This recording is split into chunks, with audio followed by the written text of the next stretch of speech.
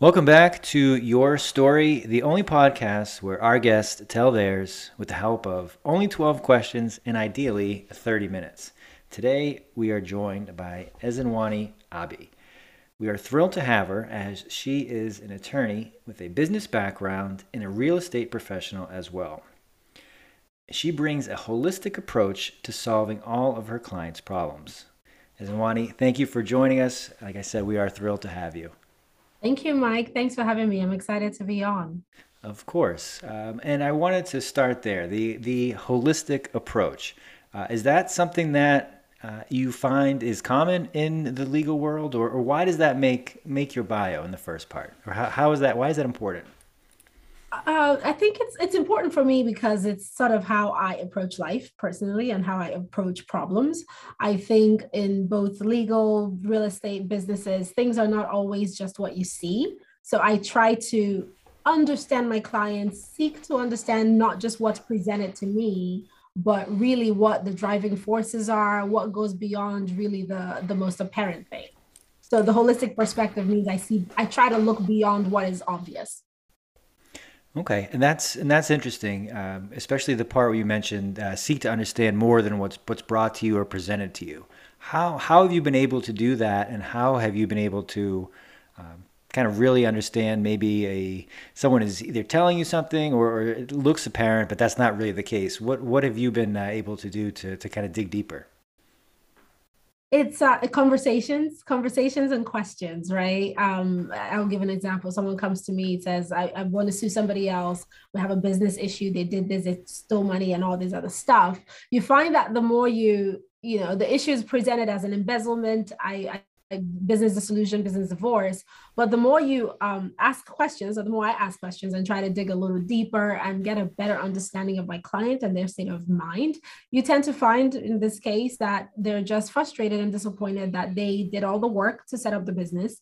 And now the partner wants to come in with their family and they're just not happy about it. So there a lot of times going beyond what's obvious or what's stated means asking different types of questions to try to really understand what's driving or pushing someone to behave in a certain way. That's a good example. Thank you for illustrating that. You're welcome. So, having the background in both real estate and the law, how have you found that that's been helpful to either navigate a client's issues when there's either on one side or both sides, or has it been helpful to you to have kind of the training and the experience in multiple areas? It's been helpful in some instances where I have business clients who may not realize that real estate investments are a good opportunity for them for diversification. So that becomes something that I get to expose others to. And in other cases, when I come across some interesting clients in the real estate space who are either unsure of whether they want to start a business, whether they want to grow a business. Because of my business background, not just as an attorney, but also as a business coach, I find that conversation sometimes can be pulled from one category to another. So it depends on the type of client I'm dealing with or the type of person I'm dealing with. And I think that's important to understand who's in front of you, what their expectations are, and then ultimately, if it's a client, what either solutions you can be provided or what situations you can help them move forward with. Like yourself, I have a real estate, a legal, and a coaching background, and I seem to anger other professionals in all three of those disciplines because I don't stick to one lane. I was just wondering if you have found the same, or if you've been able to balance it better than I have. Yeah, no, it's a balancing act, and yes, you find that people can come from one angle and then intersect into the other. But sometimes they come and they just want to stay in their lane and purchase or buy and do their real estate and move on, or they're just legal clients and they don't care to enhance or grow and engage in the business coaching sense. So I find that with conversation and kind of paying attention to the type of people you're working with, you get to realize what they need, even if they may not be aware of it just yet. Excellent. And you are in Houston, and generally, at least the starting point for most legal and real estate work is your nearest geography or where you're physically located. Do you find that your practice is the Houston market? Have you expanded outside the city, or where is your geography? So I live in Pearland, Texas, which is right outside of the city of Houston. And because I engage, of course, in Houston, obviously, my clients tend to come from Pearland and surrounding areas, which are smaller towns, and Houston also. It has been helpful being here because I focus my marketing. I work in Pearland. My children are here. They go to school here. So that becomes my primary focus. It's almost a smaller community type legal practice. And of course, the bigger city Houston is around. So some clients also get pulled in just from either researching or coming across me in other capacities.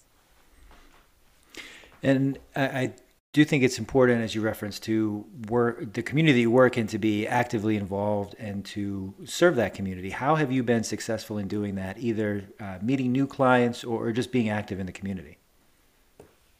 Meeting new clients, being active, networking within the community, outside. And just begin. I'm right now. I mean, had my own space here, just a year. So I'm right now beginning to think about really community activism, engaging more with volunteering and sort of local activities within this space. But yes, engaging, networking, those have all been very beneficial. Very nice. And I wanted to ask you about a quote that I came across as I was preparing for today. It is by Farrah Gray. Build your own dreams, or someone else will hire you to build theirs.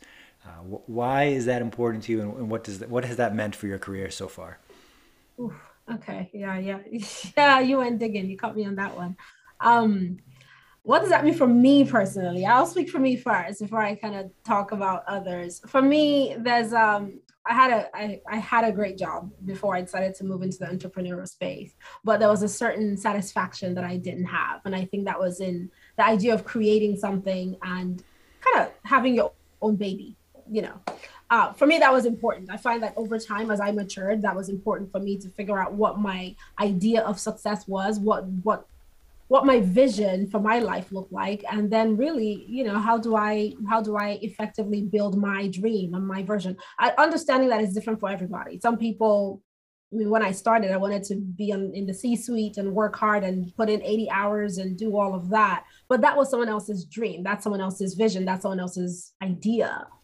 Over time I realized that mine was a little different. Mine was, we're now in a smaller town. I have more time with my children, and I get to kind of create these three different businesses on my own terms, the way that I want to, and I get to present myself how I really feel genuinely present. So for others, which is part of my entrepreneurial coaching aspect, I try to really consider the first step being, what is your dream? What is your vision, right? A lot of times we think we have an idea of what it is, but the further we dig deeper, sometimes people realize that their vision of what they sold themselves is not really what it is. And maybe that changes over time. Maybe that has never really been the truth, but I strongly believe that once you identify it, then your focus should be on building that. And if it means being in the C-suite in an organization and going, international, that's fine. But the identification is very important, to really take the time every 5 years or so to assess yourself and what that success and that dream and vision looks like for you. No, I love that answer because you're certainly right in a lot of things you say. And I'll just highlight a couple of them. That it is important, as you say at the end, to be able to assess it for yourself, or assess it, be able to determine for yourself that it is working and that it is the right path for you, and that you should always be doing that. You mentioned that you did have a great job on that path to the C-suite. What was that? If you could talk a little bit about that. I was working for a major organization in the oil and gas industry, and I believe I had a good trajectory there. But after a while, it's maybe a restlessness, maybe a feeling like I was going down a path that didn't quite suit me. And I struggled with that. I struggled with that because the initial vision was to grow with this company and be with this company. I was in Houston, oil and gas was big. I mean, now, of course, everyone is venturing to alternatives, but that was something that I was totally open to growing with the company and being there for a while. But just over time, after about 8, 9 years or so, I couldn't shake the feeling that I was in the wrong place. I just was in the wrong place. It took me some time to really get comfortable with that because it's scary, scary as hell to wake up and decide that I want to go be an entrepreneur and then try to define what that looks like when I have multiple interests and multiple capabilities. And but the vision was I want to create things or something, but I wanted to be the one to create it for myself and see how that evolves. And so far it's been fun. I mean, some days I miss the stability, but so far it's been fun.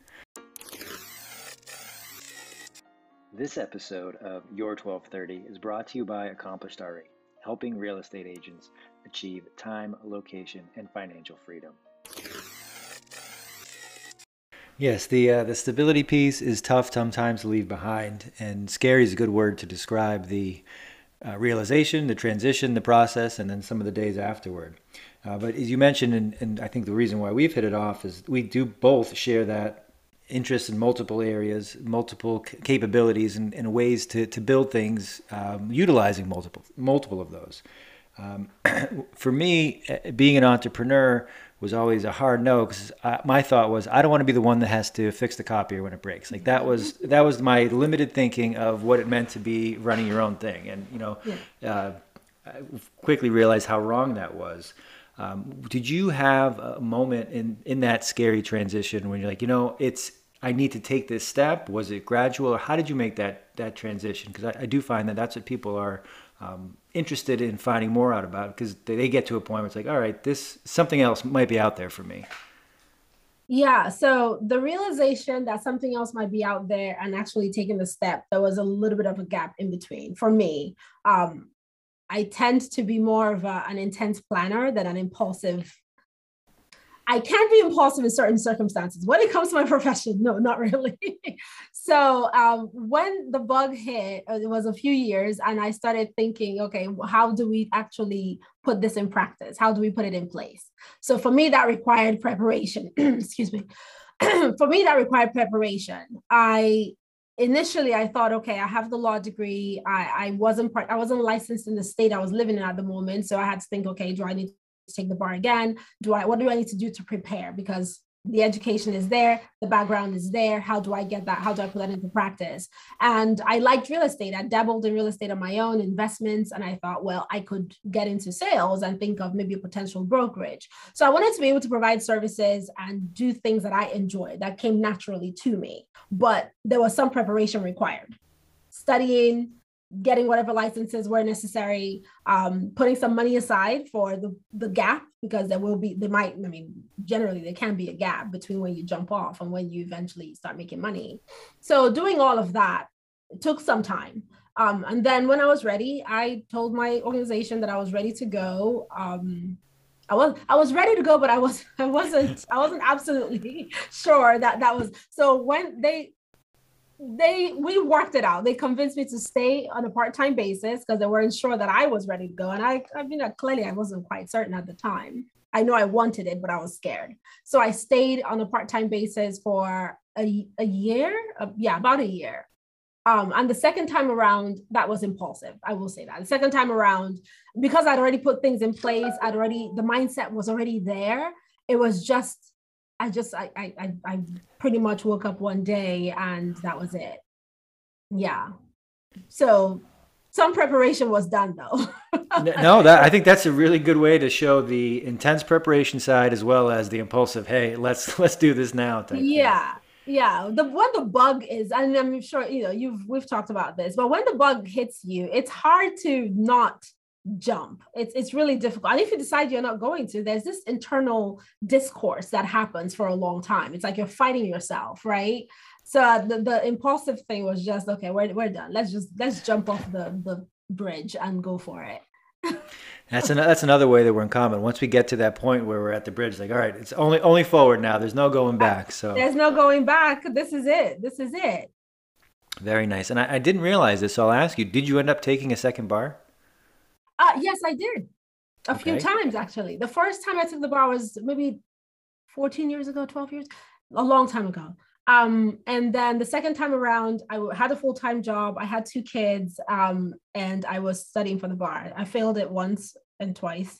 And the third time I finally, so the preparation was it took a few years to get there because I didn't want to. I mean, I could have started the practice and done other things that were more federal areas that I could practice from wherever, but I wanted to give myself the opportunity to really grow in the way that I wanted to and not limit myself because of the options that were on the table. So yes, I did end up taking a Texas bar. So I'm licensed in Maryland and I'm licensed in Texas.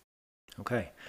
Yeah, I was. I always like to ask because I've confronted, or at least thought of the idea of leaving the state where I'm licensed, Massachusetts, and then just thinking about the months on months of preparation and then the multiple days of taking that test is something that still keeps me up at night. The thought of having to ever do that again. So It is I brutal. applaud you for doing it. It is brutal. It's brutal. And having to do it 3 times in a year and a half, yeah, it was brutal. But it was necessary for me. I'll put it that way. It was absolutely necessary for me to do it.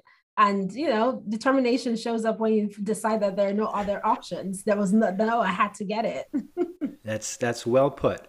And the last quote-y thing I wanted to ask you about, and it's another. This is a deep dive from your website. So From my website? Oh yeah, God. Okay. it has you. You're listed as your legal partner, your lawyer, your shield. Personally, I love that because I'll talk to people about the law being a shield or a sword, and I prefer when you are the shield because they can generally be more effective. I was just wondering why you chose that and what that means, and how you put that in practice for your clients.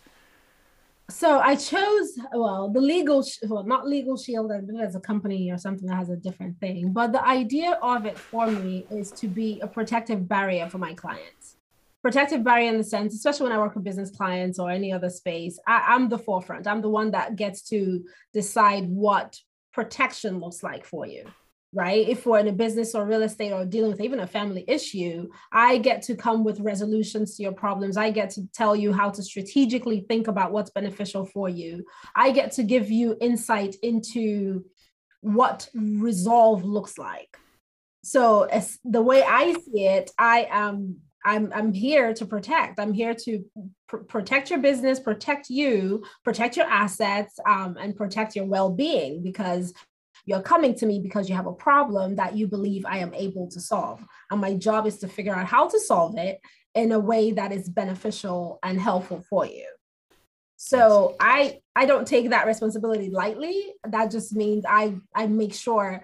And once again, with the holistic thing, it's not just one problem, right? It's almost tying it in where I have to see beyond what you're showing me and figure out how I can add value to your life by you coming to me. You tie that in very well, and I know we're only on audio here for those listening to us, but just the passion and enthusiasm on your face just shows that this is something that is near and dear to your heart, that you are excited about, and you are very capable. So Thank it's you. glad that I'm glad that your clients can find you when these issues arise. That kind Thank of you. leads me to my last business type question. Who are your clients? Who most often comes to you when they run into an issue, either beforehand or if they're looking for protection before something goes awry? Generally, business owners, I find other entrepreneurs or other people who may still have a day job but be in business of some kind, not only in the setting up and strategizing phase, but also in resolution, contracting, really negotiations. Find that most of my major clients come to me from inception to expansion. It's smaller businesses, smaller companies, or smaller or mid-size. Actually, we're beginning to grow to the space where people come to my office to determine what path forward. And if there's an issue, what do they do? I have a client who operates in about 30 states or so. And sometimes, I mean, I'm in Texas and I support him from Texas as his general counsel or outside counsel. But the business will come to me and ask questions and need some help in a different state. My job is once again, go out, try to find resources in other places that can support what I do, which is the protection and guidance and strategy part of things. So mostly businesses. But the Okay. firm is growing in other areas as well. So we're expanding services that we can provide, but mostly entrepreneurs and businesses. Got it. And I like the way that you explain being a resource, that if it's not something that falls under what you do, you work with your clients to help them find the best resolution for that issue. Yeah. where can either clients or people looking to find more about you, where can they find you? Abii Legal, abielegal.com, Abii Legal on social media. That's probably the best way to find me Okay. online. I'll be sure to Abii put Legal. I'll be sure to post to all that. And Thank you. while we are coming up on time, I did want to ask you some non professional type questions here. You've mentioned a couple times you have two kids. How old are they? They're 6 and 7 now. Okay, that Yeah. seems like a fun age. Oh Do yeah. they get along well with each other? They do. They're best friends, but they've gotten to the stage of bickering. So it's a lot of bickering. We'll focus on the best friends part. Nice job, Mon. That's that's quite an accomplishment. Thank you. And so, what else do you do outside of the office for fun? Or I'm sure you don't have much spare time, but what do you do when you can kind of relax a bit? Relaxing for me is I do some painting, I do some writing. So I have this desire so at some point to publish something, books, fiction, sci-fi. So I do some writing, I paint, I love yoga, running, fun. I love music, so concerts, hanging out. I try to engage with friends and travel. I try to travel often. It's a good reset for my mind to be able to get away from all of it once in a while. But yeah, that's really about it. I try to find things to do locally with the kids. I mean, we try to find parks and activities around, just to engage them. The museums, we do museums often as well. So yeah, that's the balance.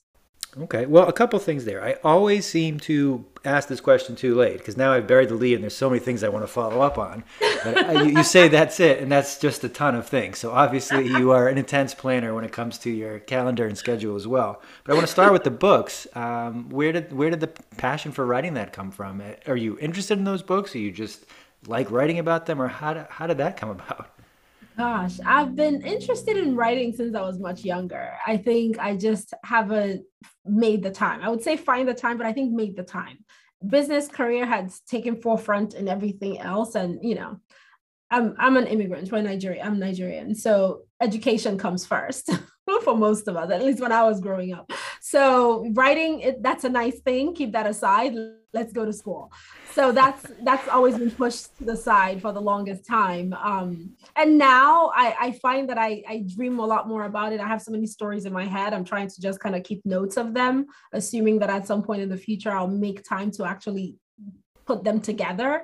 But I've also been interested in the alternative, which is what I consider sci-fi. It's like what else is different from the norm?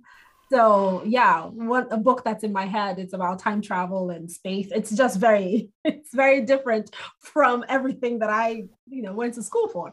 So Oh wow! So okay, so you've got a completely different creative side that you are putting these ideas to paper, time travel, science fiction, the whole thing. Okay, that's yeah. d- I look forward. I look for that on bookshelves near me. You also mentioned traveling, and I know it's not the easiest time to travel, but do you have any upcoming plans, or have you been anywhere good recently? I just went to DR recently for the first time, which was really great. I enjoyed it. I really want to go to San Miguel de Allende, specifically in Mexico. It's on my list. I haven't been yet. Morocco is on my list for the year. I haven't been yet, but I'll take the kids. The kids and I are probably going to travel somewhere this summer. Well, not probably, we're definitely traveling in July, to go visit family and hang out in Mexico for a bit. But yeah, there's always a list.